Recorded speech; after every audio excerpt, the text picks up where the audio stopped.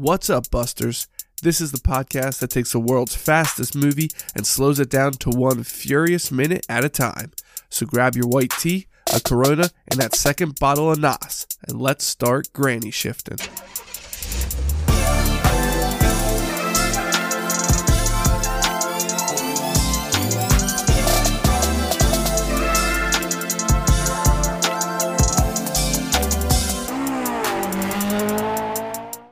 Welcome to Granny Shifting. I'm Ryan. And I'm Jason. And this is minute 40 of The Fast and the Furious. 40% done with the first movie. It's crazy.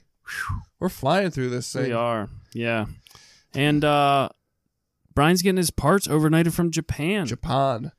Because Dom's like, I got to get you racing as soon as possible so I can make some money off of you. Yeah, how does that work? I guess if Dom's letting him use his garage, then he has to pay him a portion of the winnings. But look at Brian's face when he tells him that.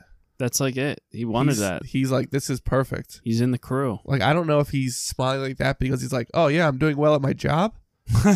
Or if he's like, oh, sweet, I actually get to race. You know what I mean? What is he more excited about? And Dom tells Jesse, he gives them the overnight parts from Japan line that we all know so well. And Jesse's like, yes. Yes. So excited. He can just order whatever he wants. Yeah. Put it on my tab at Harry's. Yeah. But and he tells him, if you can't find the right tool in this garage, you don't belong near a car. Calls him Mr. Arizona because I guess he was from Arizona on his license. Yeah. That's weird. What do you mean? I don't know. The Mr. Arizona name? Well, that. And that he's from Arizona. Yeah. Maybe they just had to play him like out of town. Right. Because if he was from California, Dom would know who he was. Why haven't I seen you before? Yeah. But they ran all his background checks, didn't they? Yeah. Brian Earl Spillner. Yeah. So scene changes. We get the shoes hanging on the phone line or power lines. Yeah. And I stand corrected. Last minute, I said that Arc 7 never comes back. And this next scene, here it is. Arc 7 has come back. Looking only for good. a split second. So I guess he got it out of the parking garage. And so I don't need to make the trip up there to check it out. But and we see the lightning. They got that thing loaded to the max. With parts. Parts all Shiny loaded up. Parts. You know, it's good to have in front of the pickup. So that's probably why they got him in their crew. Yeah. They're like, how are we going to haul all our parts around? Right. But Brian's got a pickup truck. We skipped over the part where how Dom says he's going to make money off of Brian. He says there's a race in the desert coming up called Race Wars. Which we've heard of before. Right. Well, we've heard allusion to before. Because him and Dom and Johnny Tran and his crotch rockets. Yeah, said, I'll meet you in the desert. And we were like, what does he mean in the desert? Yeah, so now we know. It's Race Wars. It's Race Wars. And did you notice Mia gave a little eye roll? Was it an eye roll or an eyebrow raise? She was not real excited to hear that Brian's been invited to Race Wars. Yeah. But she also says, he owns you now. Yeah. So, but she was smiling Brian when she had like said a it. sober look after. Yeah. After he said like, oh. But she was smiling when she said it. I think she wants him there.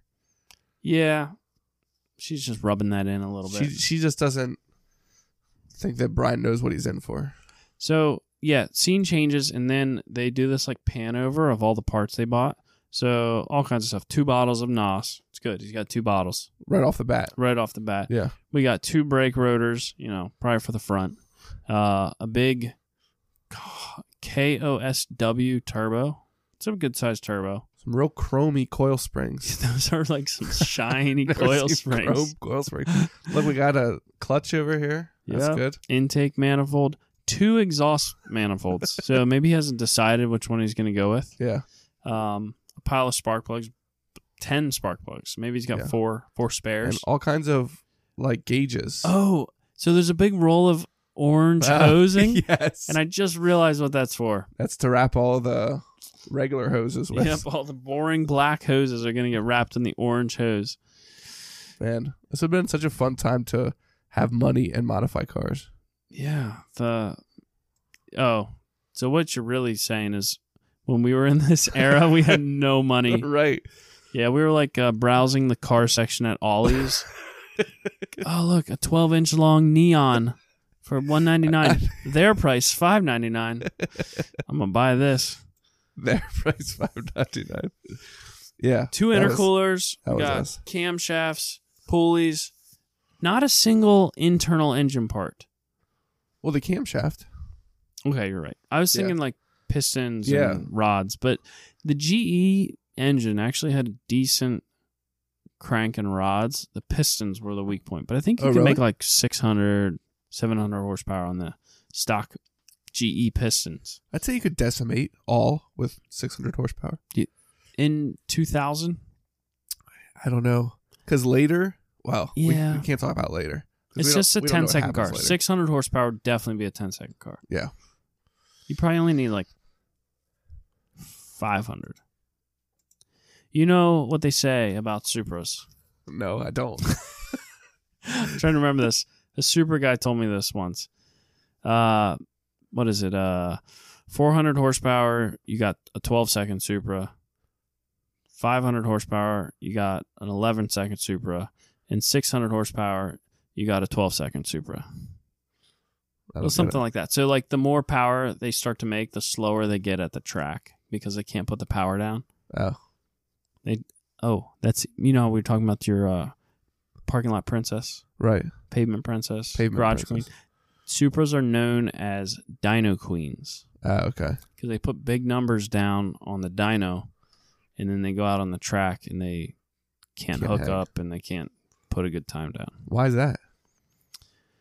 I don't know. Because even a dyno, you're still making it at the wheels. There's plenty of Supras that put good time down, but I think there's a lot of Supra owners that are able to put 1,000 horsepower down and then just can't get 1,000 horsepower to hook up on the track. So their car doesn't actually get any faster. It's just harder to control. I wonder how many Supras there are currently out there. I don't know. There's probably more than you think. I feel like they just sit in garages. How many Mark IV Supras were made? And oh my goodness. Gotta visit mark4supra.net to get our info here. Our Googling isn't going well tonight. No. Our answers aren't coming to us quickly. You gotta add up every month. Because they only post it per month how much are made. Oh, here we go. Total 47,000. Really? Yeah. They made them till 2002, but there was only 300 produced in 2002. Wow. So it was 9 years they had them. From 92, 92 they started making them. 93 was the first like model year that had the new body style, and then 2002 was the last year. I don't think the US ever got them after 98, but production dropped drastically. So in 93 they made 18,000 of them. Anyhow, these numbers are getting boring. Yeah. I'm boring myself. What am I, an accountant? Seriously. Yeah. So, all right, scene change. We see a hand pushing a floppy disk into a, what do you think this is, IBM? IBM. Compaq. Yeah, and the floppy disk says Supra Design. Yeah. And what are we about to see here? Oh, look at that graphic. A nice orange Supra. Did they? I can't believe. I guess they had programs like this. It's sort of impressive the detail in this program. Yeah, I don't even know what we were looking at there. It was just a bunch of lines all over the place. What did that stuff even mean? You know what I mean? It's just lines. Just lines. I don't know. But it's Jesse. We see Jesse at the very end of the minute. We see Jesse as the one that put the disc in. And Brian's sitting there beside him. Looking at it. I guess we're going to see what's on the disc. Right. Next minute. We'll find out what's on that disc. Yeah. So they're getting this thing ready for Race Wars. That's right.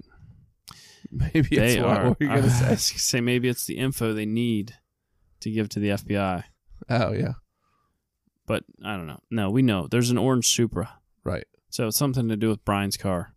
Right. I'm guessing Jesse's done a little design work. You should have gone to MIT or something.